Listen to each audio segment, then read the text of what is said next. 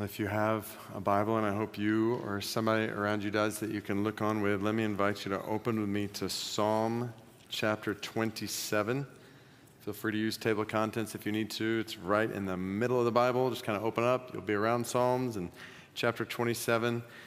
And as you're turning there, I want to welcome those of you in Loudoun and Montgomery County and Arlington and Prince William and others online. It's good to gather together in all these places before God and to hear from His Word. And today I want to do something pretty different. So we're in week 3 of 12 weeks on why you need a biblical church. Why you, right where you are sitting right now, no matter how young or old you are, no matter what age or stage you are in life, no matter what your background is or what your present or future looks like, you need a biblical church, a specific kind of community that God has designed for you to experience life to the full. So 2 weeks ago, we saw that you and I need biblical preaching and teaching in our lives, in a church. So to gather together with other brothers and sisters in Christ, sons and daughters of God, and to listen to Him hear His Word. This is what God's people have done for literally thousands of years. To think that what we're doing right now is carrying on a pattern that has been taking place for thousands of years among God's people. And then last week, we saw that you and I need to commit to a church, a local body of believers in this big global body of Christ, to look in the face of some other people and to say, I'm committed with you to being and doing all that a church is and does together with you. And so now we're getting into all that God says the church is and does. And this week, I want to show you that you need a church that prays.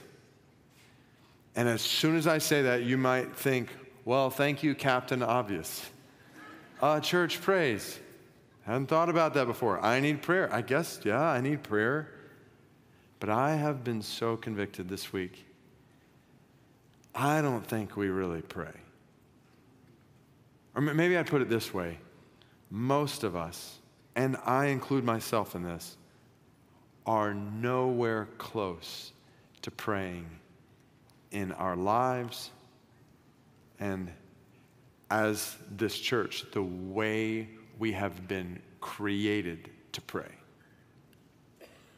I've shared before about the last trip I took to South Korea. I was preaching in a church. I'm sitting down here at the front of this church looking at my notes as a pastor in the church got up on stage to speak. I didn't understand what he was saying in Korean, so I'm just, again, looking over my notes in the front when all of a sudden, without any warning, a roar of voices fills the room. And I look around, and everyone yells what sounds like, Juyo! And some of you are Korean, and you're like, oh, that was horrible. But if I think you probably know exactly what I'm talking about. They yell that and then just start speaking and shouting at the same time. Some of them, their heads are bowed. Others, their hands are raised. Most of them, their eyes are closed. They're all crying out with passion, like all ages, from young to old, from men and women, all of them, almost like they're pleading or crying in desperation. And I turn to the guy next to me who's helping translate things, and I ask, what is happening? And he says, they're praying. And he tells me that what sounds like Juyo is, in Korean, is, in English, what it sounds like, is Lord in Korean. And I said, well, what did the pastor share that led them to pray like this? And he said, he just told them to pray. This is how they pray. And he starts translating what different people are saying. He says some are praising God, others are thanking God for His grace in their lives, some of them through tears, some confessing sin, others are praying for people in need. I said, how long is this going to last? And he said, until they're finished. He starts talking to me about how some of them gather at 4 o'clock every morning to pray for an hour or 2 or 3 like this. Many of them gather all night on Fridays to pray. And that's when it hit me. I have spent my whole life in a church culture that just plays around with prayer. I remember hearing my seminary professor when I was in graduate school telling me about his trip that he just got back to from South Korea. He's staying in a hotel, and about 4 a.m, he's woken up to this loud noise outside.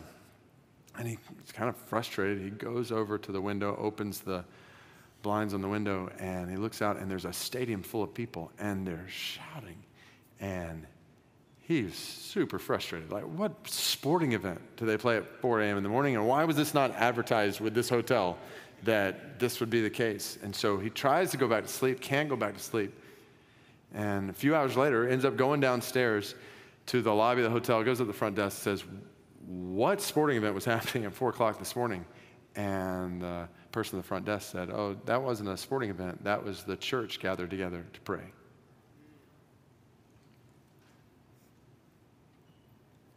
And we know nothing of this in this church culture. Now, we do know about gathering in stadiums. We'll do that all weekend long. And we'll shout. And our affections will be ignited over a bunch of guys running around with a pigskin thing in their hand trying to cross a white line. What are we doing?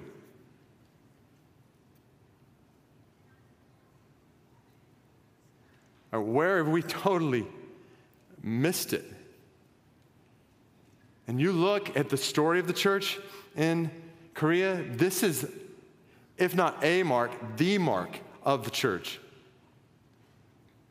From the beginning of the 20th century, the Korean Peninsula, less than 1% Christian. Beginning of the 21st century, 100 years later, there were 10 million followers of Jesus in South Korea alone. Amen. Doesn't even include underground believers in North Korea. Amen. How do you go from less than 1% Christian to 10 million followers of Jesus? Can you imagine that happening? Imagine a country today that's less than 1% Christian, Yemen. Can you imagine 100 years from now, there being 10 million followers of Jesus in Yemen? Is that possible? Yes. Well, apparently it is when people actually realize what prayer is. And why don't we pray like this? Why don't we pray for hours at a time? Alone? And get together to do this. Don't we need God in our lives? Do we need God in our families? Do we need God in our city? Do we need God in our country? Do we want the glory of God among the nations? Then we'll pray. Yes. Like really pray. Yes. If we're not praying like this, it's a pretty clear picture. We're saying we don't need God in these ways. And I should add, I was just talking before this service with a woman who happens to be Korean, sister in this church family, who she and the group she's a part of are doing this. They were together for 2 hours up here, 8 to 10 o'clock yesterday morning. She said she comes up here at 8 because that's what time the church opens, and she'd rather come up here earlier, but the building didn't open. I was like, oh, I'm so sorry. So I have a picture in my mind that I want to put on the screen based on an article I read this last week. Actually, before I put it on the screen, I'll give you a little background. So months ago, I was preaching at Oak Cliff Bible Fellowship in Dallas, Texas, where Tony Evans is pastor. It was a Friday night pro-life event. And I took Isaiah, my 9-year-old, with me. So we flew down there. We get to the rental car place, and it was one of those situations where the rental car company said, you can pick any car from this area, and usually that area is filled with just your normal mid-sized vehicles. At least for me. But right in the front, in this area, first car, I think had just been pulled around, was a silver Ford Mustang. And Isaiah saw it. And he looked at me and smiled. And I looked at him and smiled. And I said, buddy, you want us to get that one? He said, absolutely, Dad. This is going to be epic. So we hop in this Mustang, and I have never driven a sports car like this before. It was amazing. In the confines of the law, it was amazing. We had a blast. Like, that thing could go from 0 to a lot in a little. Like, our favorite moments were when a red light, we were stopped at a red light and we were the first in line. Like, we would go super slow at a green light so that it would stop and we would be able to accelerate. Like, this mega horsepower engine took us for a ride. So with that background, here's the picture. So here's the picture. I'll put it up here on the screen. There's a guy in the middle of this picture. I think it's coming up. There we go. All right, here we go. All right, here, this guy in the middle. I'll try to zoom in on him. All right, that is Harold. Harold is 101 years old. So Ford did this promotional story on him because he's one of only a few people alive today who drove the first Model T when it had come out. So they brought out a Model T for him to ride in again, and then he got to ride in the new Ford Mustang Mach something. And I just thought, well, those were two pretty different experiences. One just kind of putting along. The other one could get up and go. And I share this story because I think I've spent most of my life in church treating prayer like it's a Model T. Just kind of putting along. It's a nice ride. When God has designed me to experience the rush and the thrill of a Mustang. And I believe this is what God is saying to you and to me, to us today. God is saying, I've created you to experience the thrill of communion with me, of conversation with me, of crying out to me, of me hearing your cries and me answering your prayers and me involving you in what I'm doing in your life and others' lives and people around the world. I've created you to live through prayer. Individually, for you to hear that today, God has created you to experience the thrill of being with Him in prayer. And then for us as a church together, God's saying, I've not created you to putter around in a casual, monotonous, religious, cultural, Christian, just go through the motions church life where we bow our heads and we pray at different points and we really don't think about who we're talking to and our minds are actually going in a million different directions while heaven is just shouting. Do you realize who you're talking to? Do you realize who you've gathered together before right now? Like the holy, holy, holy God of the universe. So that's why I want to do something a little different this morning, because I don't want to just talk about prayer. I want us to experience God in prayer. I don't want to spend 45 minutes telling you about an engine in a Ford Mustang. I want to get in the car with you and let's put our gas pedal down to the floor and let's feel what it's like to commune with God. As He is saying, I want you to experience something with me that you can't experience anywhere else in the world. So you and I need biblical prayer. So I'm just going to take this acrostic that we use around here a lot for prayer, P-R-A-Y, and I'm going to give us one text for each of these letters, and I'm going to lead us to pray along the way across all our locations all together.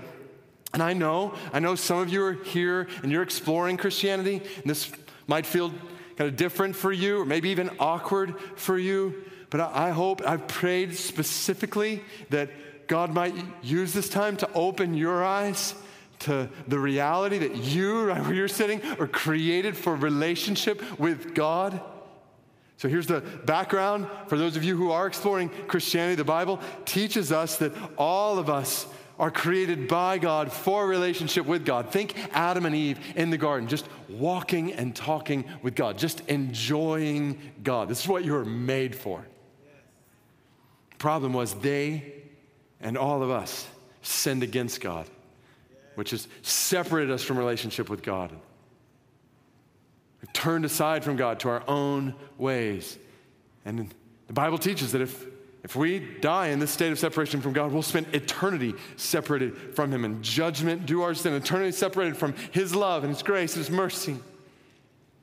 But God loves us. This is the good news at the core of the Bible. He's not left us alone in this state. God has come to us in the person of Jesus, and Jesus has lived a life none of us could live, a life of no sin. And then even though he had no sin to die for, he chose to die on a cross to pay the price for sin, for sinners, anyone who will trust in him. And the good news keeps getting better because he didn't stay dead for long. 3 days later, he rose from the grave so that anyone, anywhere, including anyone in this gathering right now who turns from their sin, puts their trust in Jesus, you will be forgiven of all your sin and restored to relationship with God to be with him for all of eternity. To know and enjoy God forever and ever and ever. So we invite you to put your trust in Jesus today and pray with us. If you're not ready, willing to do that, though, then just observe during this time. I hope you see what it looks like for people to spend time with God and to speak to God, him to speak to our hearts. And if you're a follower of Jesus, you have a relationship with God. Sadly, this even may feel awkward for you at times, but it should not. Not prayer.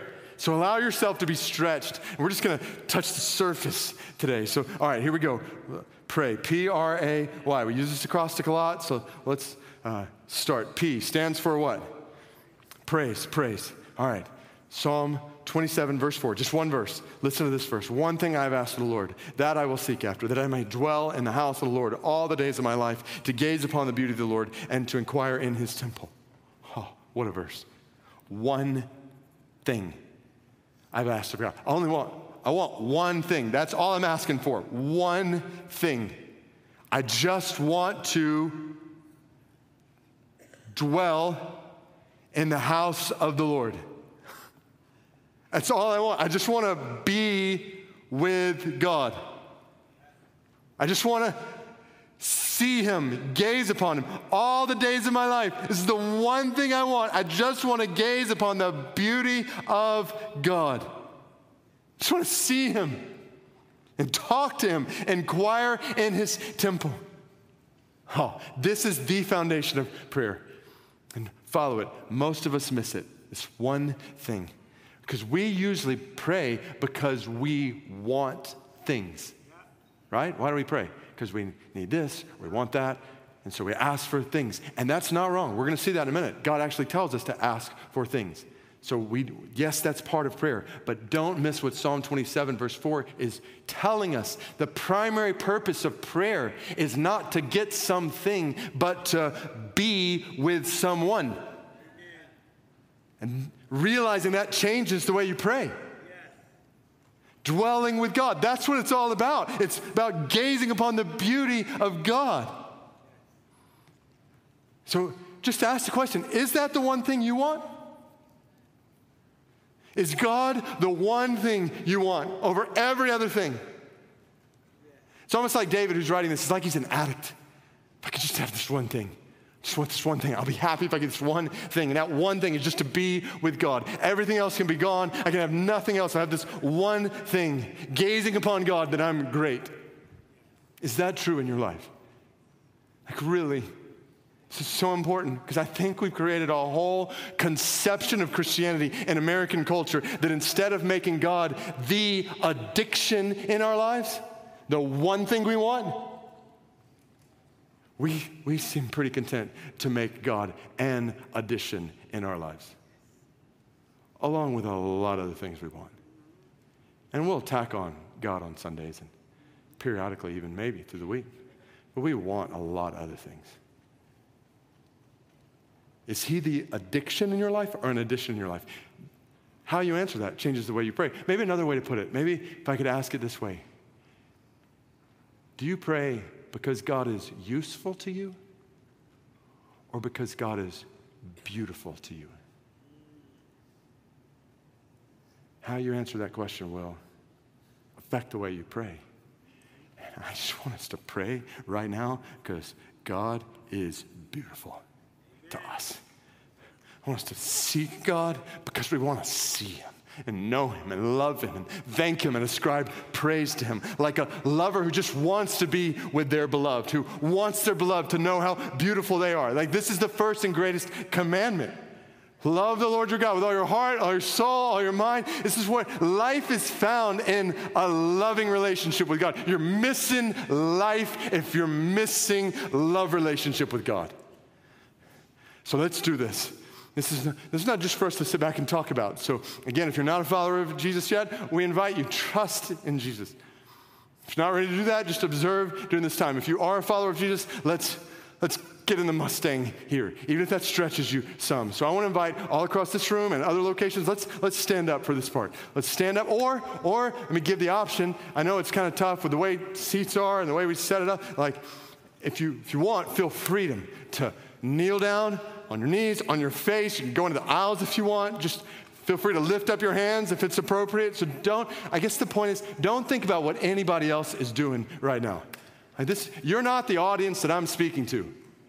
God's the audience here, and we're speaking to him. He's the audience. So I just want us to pray and prayers of praise, doing Psalm 27, just gazing upon God. So I'll get us started. And then once I've got it started, then let's just start all across this room, other locations, all these places we're gathered around Metro DC. Let's just at the same time start. And this is not a golf event. So it's not.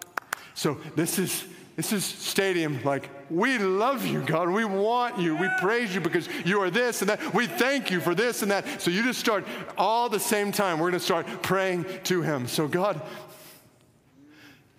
our Father in heaven, the one before whom all angels bow, holy, holy, holy. Right now, we lift our voices to you, and we pray that you would be pleased, be glorified in our gazing upon your beauty and ascribing praise to your name. So let's do it right now. Let's just start calling out prayers of praise, prayers of thanksgiving to God. Go for it. God, we pray.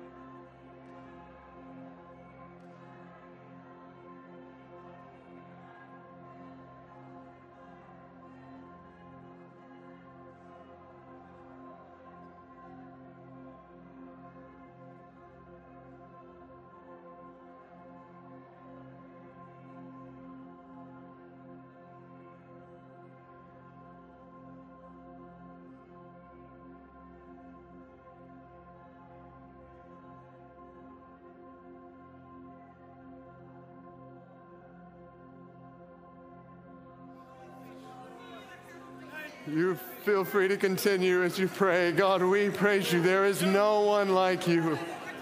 All the gods of the nations are idols. You alone made the heavens. You alone are God. You alone are worthy of all glory and honor and wealth and wisdom and might and power. You are king over all. Jehovah Jireh, our provider. Jehovah Rapha, our healer, our banner, our comforter, our strength. Jesus, you are our life. You are our joy. You are our peace. You are hope. You are our everything. God, holy, holy, holy is the Lord God Almighty. The whole earth is full of your glory, and we love your beauty. We love your majesty. We love your infinite glory that goes on and on forever and ever. 10 trillion years from now, we'll still be gazing on new beauty and new glory in you because it has no end. There is no one like you. And we say together, we worship you. We praise you. We glorify you.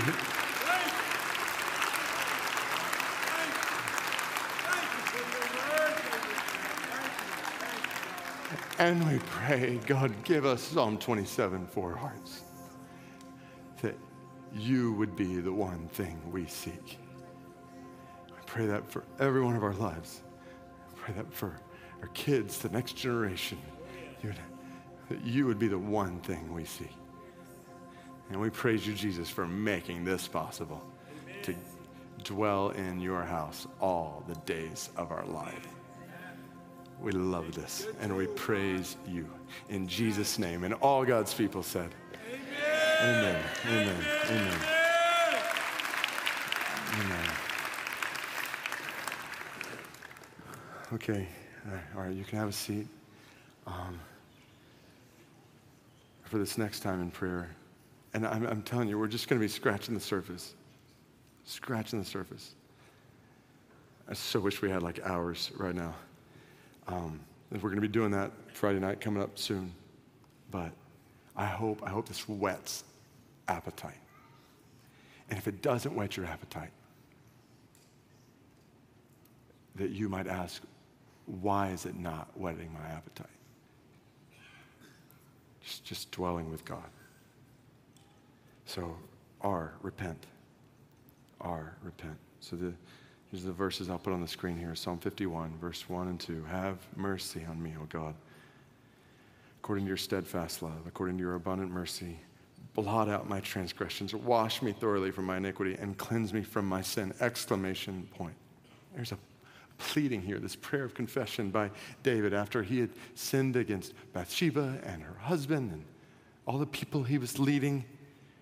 It's a model for us in repentance that we see all throughout the Bible. Individually, as a church. In fact, go back to South Korea with me for a minute. Or actually, not South Korea, just the Korean Peninsula.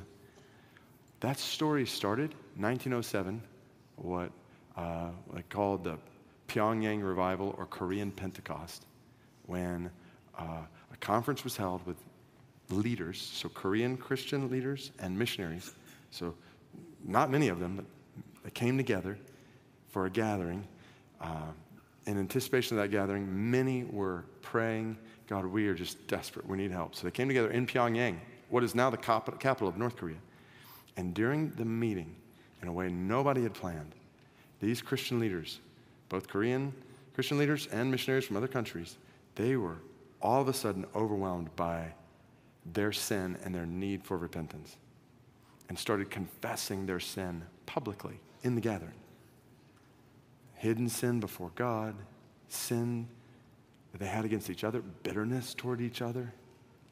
And their confession just started to multiply. This one, all across the room. So one pastor wrote about that first night and said, the sound of many people praying at once brought not confusion, but a vast harmony of sound and spirit, a mingling together of souls, moved by an irresistible impulse of prayer. He said, the prayer sounded to me like the falling of many waters, an ocean of prayer beating against God's throne. Just as on the day of Pentecost, God came to us in Pyongyang that night with the sound of weeping. As the prayer continued, a spirit of heaviness and sorrow for sin came down upon the audience. Over on one side, someone began to weep, and in a moment, the whole audience was weeping. He said person after person would rise, confess their sins, break down and weep, and then throw themselves to the floor and beat the floor with fists in perfect agony of conviction. One friend of mine tried to make a confession, broke down in the midst of it, and cried to me across the room, "Pastor, tell me, is there any hope for me? Can I be forgiven?" And he threw himself to the floor and wept, almost screamed in agony. Sometimes after a confession, the whole audience would break out in audible prayer. And the effect of that audience of hundreds of people praying together in audible prayer was something indescribable. Again, after another confession, they would break out in uncontrollable weeping. We would all weep. We could not help it. And so the meeting went on until 2 a.m. with confession and weeping and praying. They got serious about sin in a way that, let's just be honest, is totally foreign to us. We realize, right, how easy it is. What is more common to us is to come together in a gathering like this on a Sunday, holding on to sin, maybe some hidden sin in our lives. We can sing some songs, say some prayers, listen to a sermon, and walk out holding on to the same sin and not think a thing about it.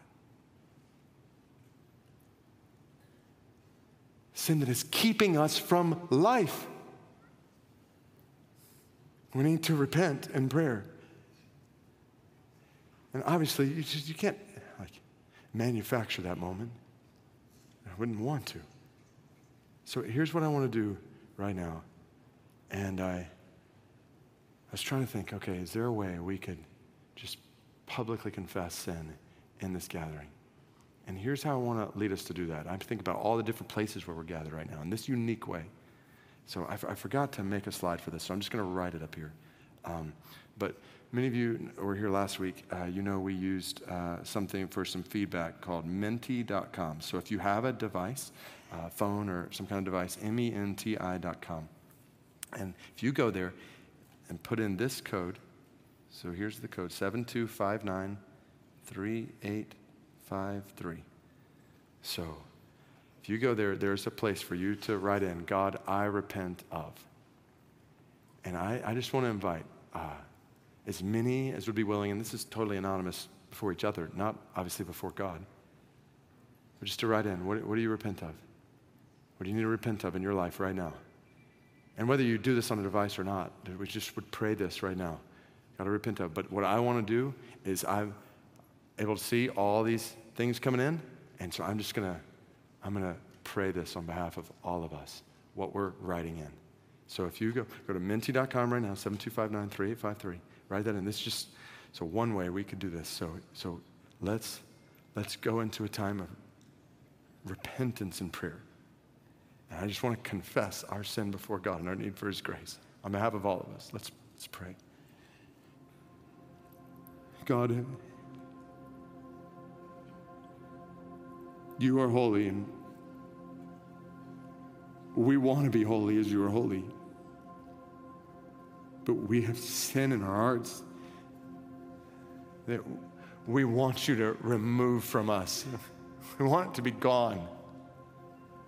So we confess it to you now, knowing that you're faithful and just to forgive us our sins and cleanse us from all unrighteousness through Jesus' blood on the cross for us. Cleanses us from our sins, so we repent right now of our pride.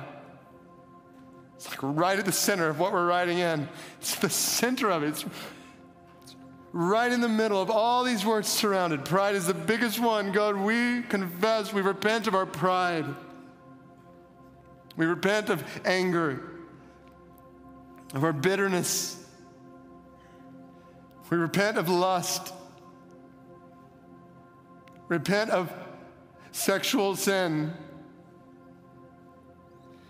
God, we repent of our worry, our tendency to worry instead of to trust you. We repent of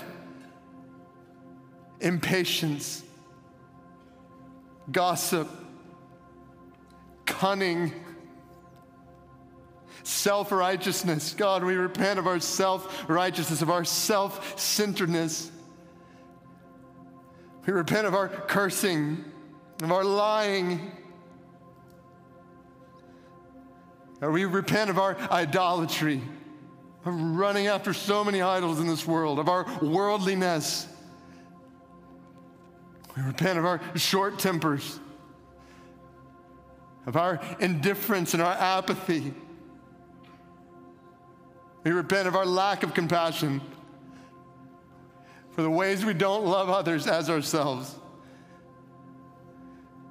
God, we repent for not sharing the gospel, for staying silent with news of your salvation.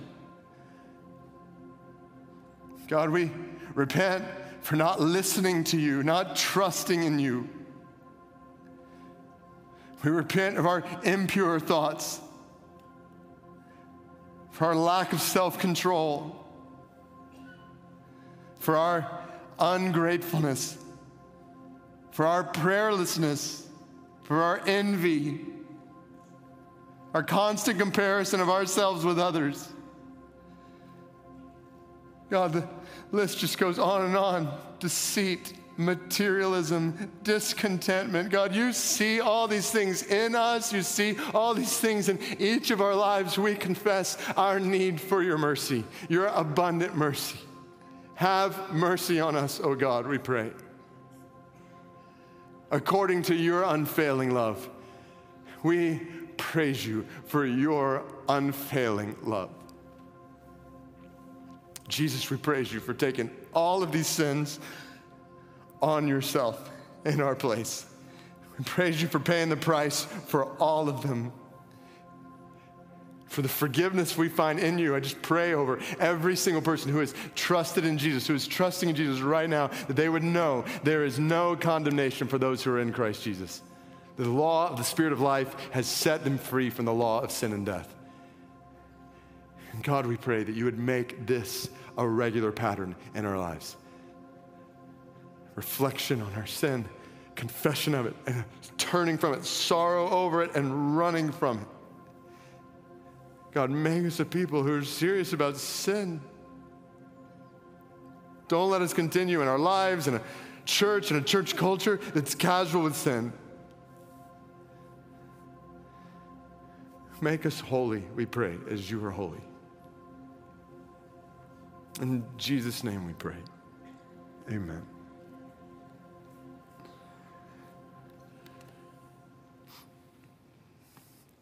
There's so much here.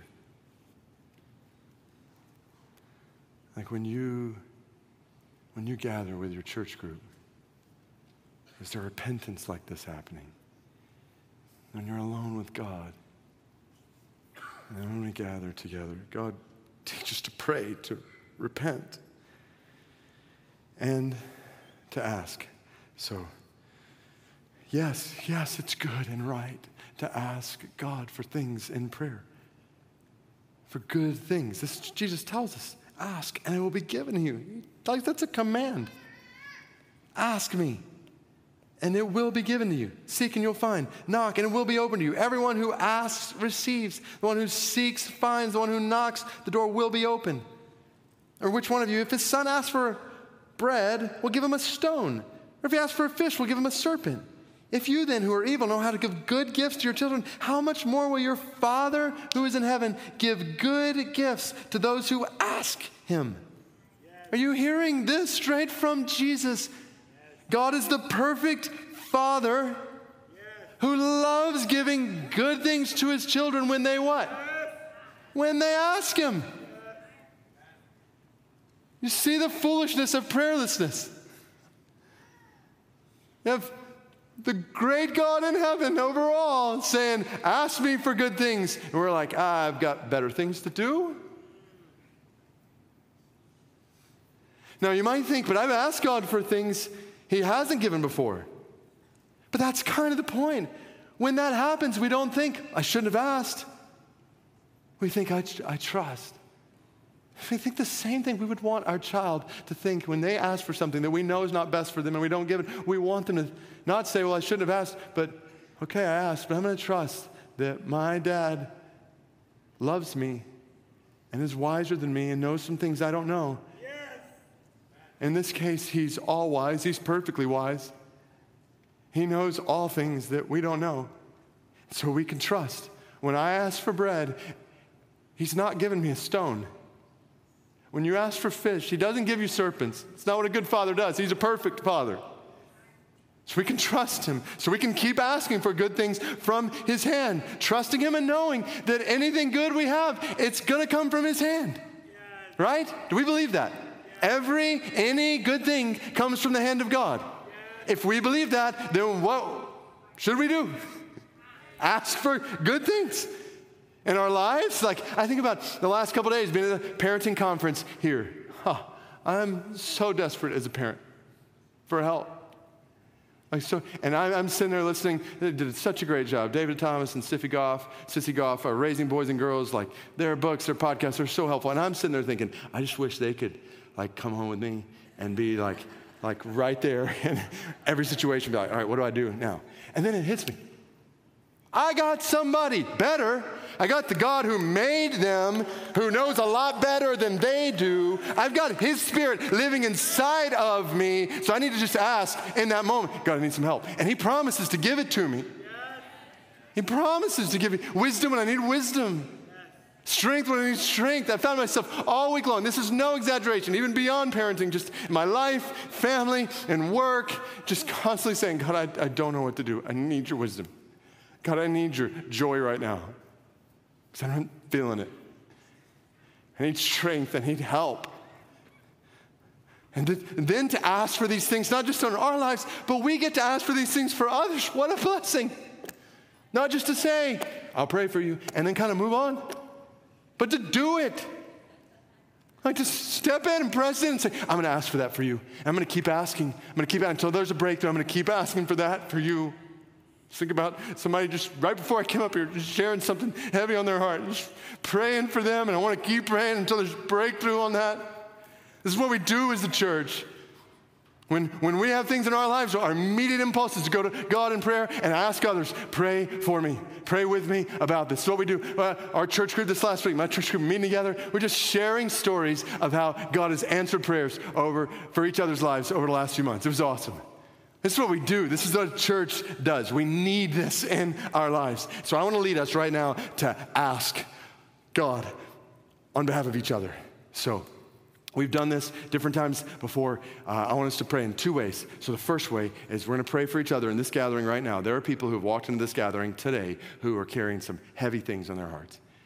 And just weighty things, walking through some kind of valley where there's just extra need for grace. We need grace to get up in the morning. We need grace to do anything.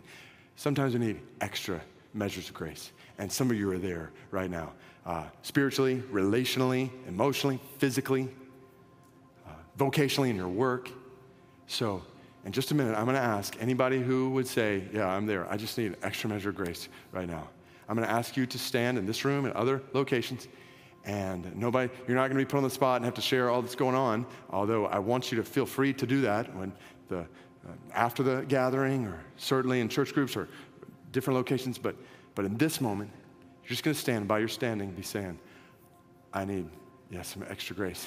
And then I'm going to ask people to just come, put a hand on your shoulder, and say, we're going to pray for you. And they're just going to start praying over you, and we're going to pray for each other. Now, if you are still a little nervous about being around people and people touching you, then just kind of give them a sign. Be like, no thanks. You can stand, but then be like, keep your distance. And that's where we're family. You can say that, and they'll be like, okay, that's fine. I'll just stand right here and pray for you. So, but I want us to have time where we pray, ask God for each other right now, believing that God hears our cries and he'll answer. He's ready to give some not stones and serpents, but some fish and bread. Okay? So if you would say, yeah, I'm walking through something right now. I just need some grace for what I'm walking through, an extra measure of grace. Would you stand up all across this room and in other locations right now?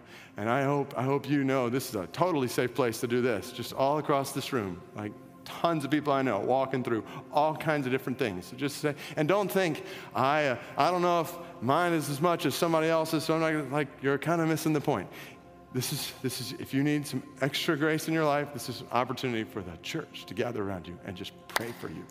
So, obviously I can't see in other locations, but I'm going to give you just a second. If there's any hesitation in you, I pray God gives you the boldness to stand. Just say, yeah, I need grace.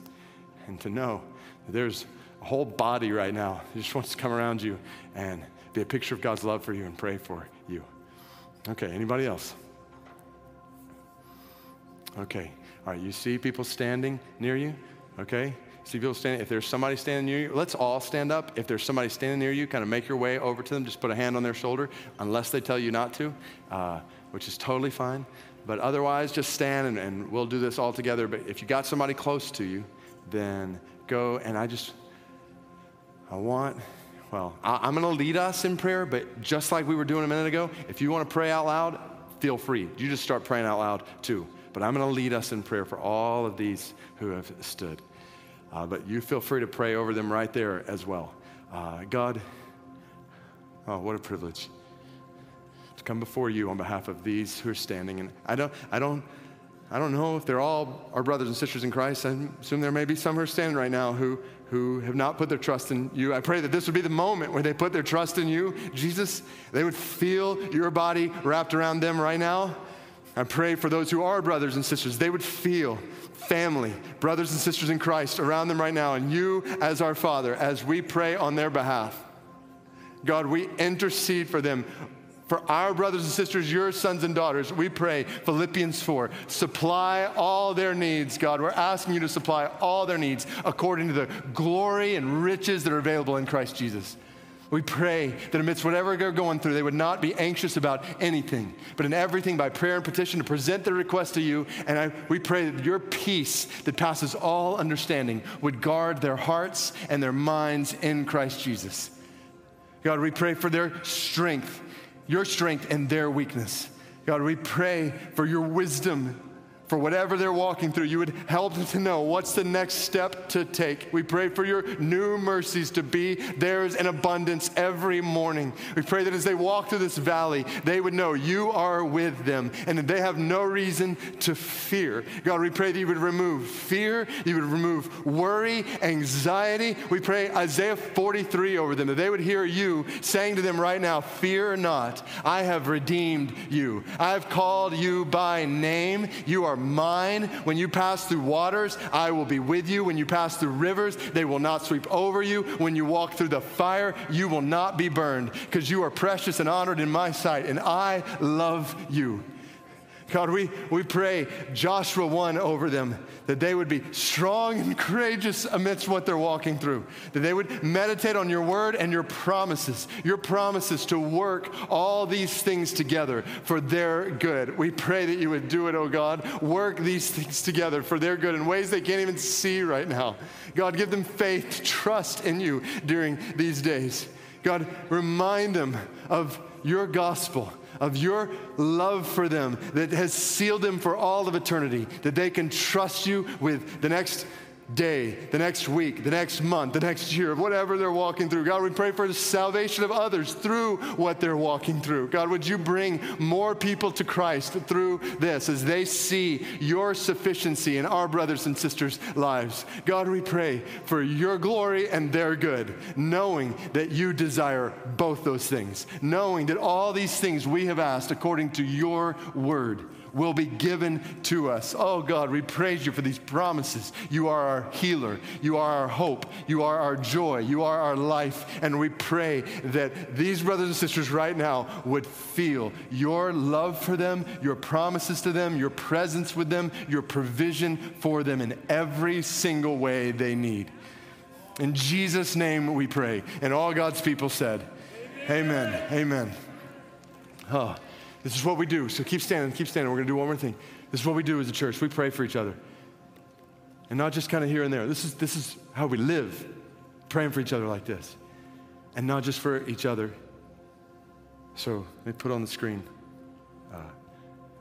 Yemen. This is from, I think it's going to be on the screen in a minute. There it is. So Yemen, this is from part of our website, mcleanbible.org/go-pray. So every week, I don't know if you're aware of this, every week you can go to the site. There's a country we're praying for as a church. Do this in your life, your family worship. Do this as a church group. But here's the information about Yemen. 30 million people, totally unreached. You see the percent evangelical, 0.02%. If you do the math, there are more Christians gathered at NBC locations today than in all of Yemen.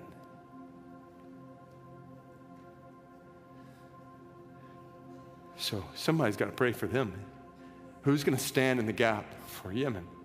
And you can read all this. I won't read the whole thing, but it's talking about like one of the worst humanitarian crises in the world, in the middle of civil war and all the effects of that, poverty, urgent physical need, urgent spiritual need. You read about the small group of Christians who meet in secret in small groups, and they says they experienced extreme opposition, imprisonment, even death if caught. Talks about our partners there. And I would just say, without going into details, because of security reasons, like there's faces that go with that description.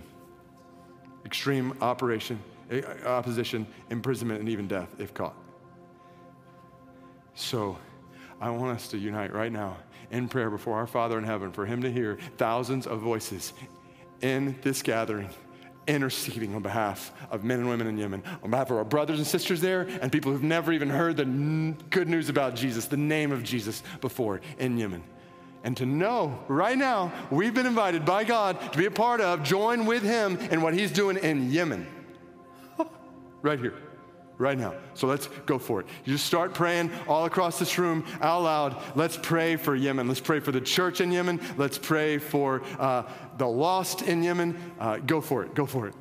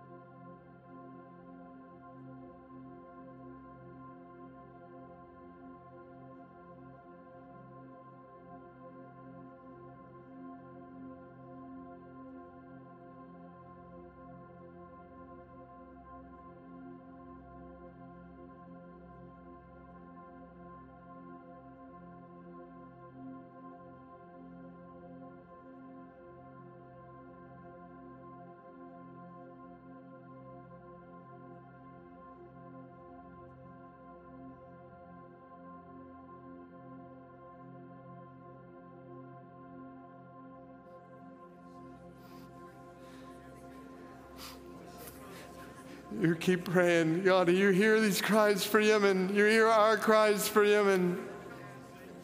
Hear our cries, God, and answer. God, we pray. Hear our cries for our brothers and sisters there. You love them. Help them. Strengthen them. These brothers and sisters in prison, God, please give them everything they need. Uphold them with your righteous right hand. Strengthen their faith. Give them boldness to proclaim the gospel, even in prison, we pray. Enable your servants to speak your word with great boldness. We pray for their families, for your provision for them as they have moms or dads in prison. God, please cause the gospel to spread. Show the emptiness of Islam and the beauty of Jesus. We pray for that. Jesus, cause your name to be known and enjoyed and glorified across Yemen. We said it earlier. You have power to bring millions of Christians in Yemen. God, bring it about, we pray. We ask for that. God, bring it about. Starting with individual believers today, God, please move in power across the country of Yemen. Cause Yemenis to trust in you, to have eyes open to see Jesus. Cause more laborers to go into that harvest field to make the gospel known there. God, we pray for persecutors of Christians there. We pray for Saul-like conversions. God, would you do that today? Would you do that even now as we're praying? We're asking, God, would you take somebody who's persecuting Christians? Would you reveal yourself in power to them in a way that they turn and trust in Christ and become proclaimers of the gospel? God, please, you have power to do that right now. We're asking you to do that right now. Oh God, we pray, hallowed be your name in all the earth. Hallowed be your name in Yemen. All God's people who desire that, who long for that, we pray in Jesus' name. And we all said, amen. Amen. Huh.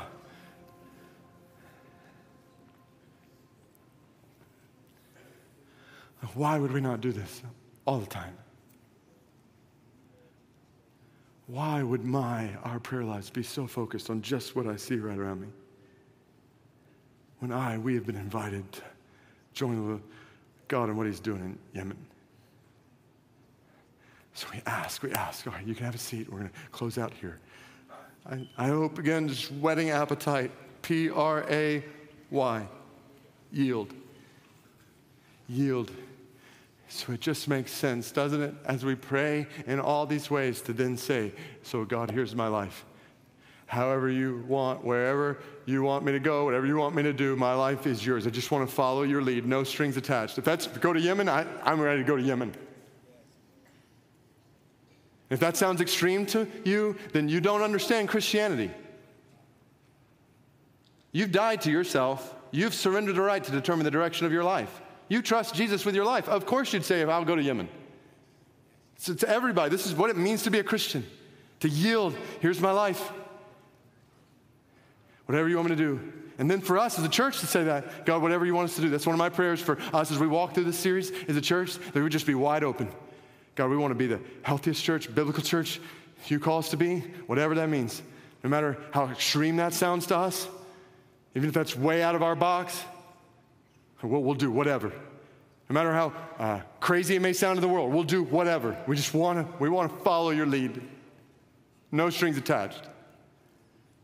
And here's the verse straight from Jesus for this one. Matthew chapter 6, verse 13. This is how he taught us to pray. This is the last thing he said. Lead us not into temptation, but deliver us from evil. God, lead us. Our hands are wide open. Our eyes are on you. We just want to follow your lead, no matter what that means. Yes. And deliver us from evil. Deliver us from ourselves. Yes. Lead us to accomplish your will. We're yours. Oh, yes. So I want to lead us to pray this together. And there's so much more here, but we got late night prayer coming up. And maybe we need to figure out how do we do this more and more and more all the time. So there's a lot to dive into there, but I want to lead us right now to pray a prayer. So I went back in church history and I pulled together some prayers from Augustine in the 4th century. It's a pretty awesome thought. Some prayers that have been passed down for 1,600 years that Christians have prayed at different points, and to join in with the global body of Christ throughout history. And so he didn't speak English, so they've been translated. But I'm going to put them up here, and I just want to lead us to pray this all together. So can we stand in this room, all across our locations, and I just want to pray this out loud with you, for us to make this our prayer of surrender, yielding to God, in light of brothers and sisters who've been praying these words for thousands of years. Let's pray it out loud together. O holy, unspeakable, wonderful, and mighty God, whose wisdom has no end, before whom all powers tremble, our Father, you are love, and to know you is life. To serve you is freedom. To enjoy you is a kingdom. And to praise you is the happiness of our souls. Our lives are restless apart from rest in you. We commit and commend ourselves unto you.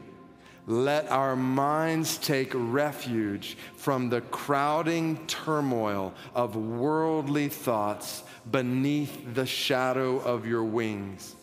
Let our hearts, these seas of tumultuous waves, find peace in you. Be pleased to direct and govern all our thoughts and actions, that we may serve you and devote ourselves entirely to obeying you. O Maker and Preserver of all things, we trust in your mercy alone for safety and protection. Rescue us, O Lord, from every temptation. Guide us by your perfect light, and guard us with the power of your grace, here and in all places, now and at all times, until the race of life is run, and we rest in your perfect security as our blessed eternity. Amen. Oh God, teach us to pray. as you've designed us to pray. And help us not to hold back in any way from experiencing the thrill of communion with you that you've designed for us. We just don't want to settle for anything less than all you've designed for us in prayer. In Jesus' name we pray. And all God's people said, Amen. Amen.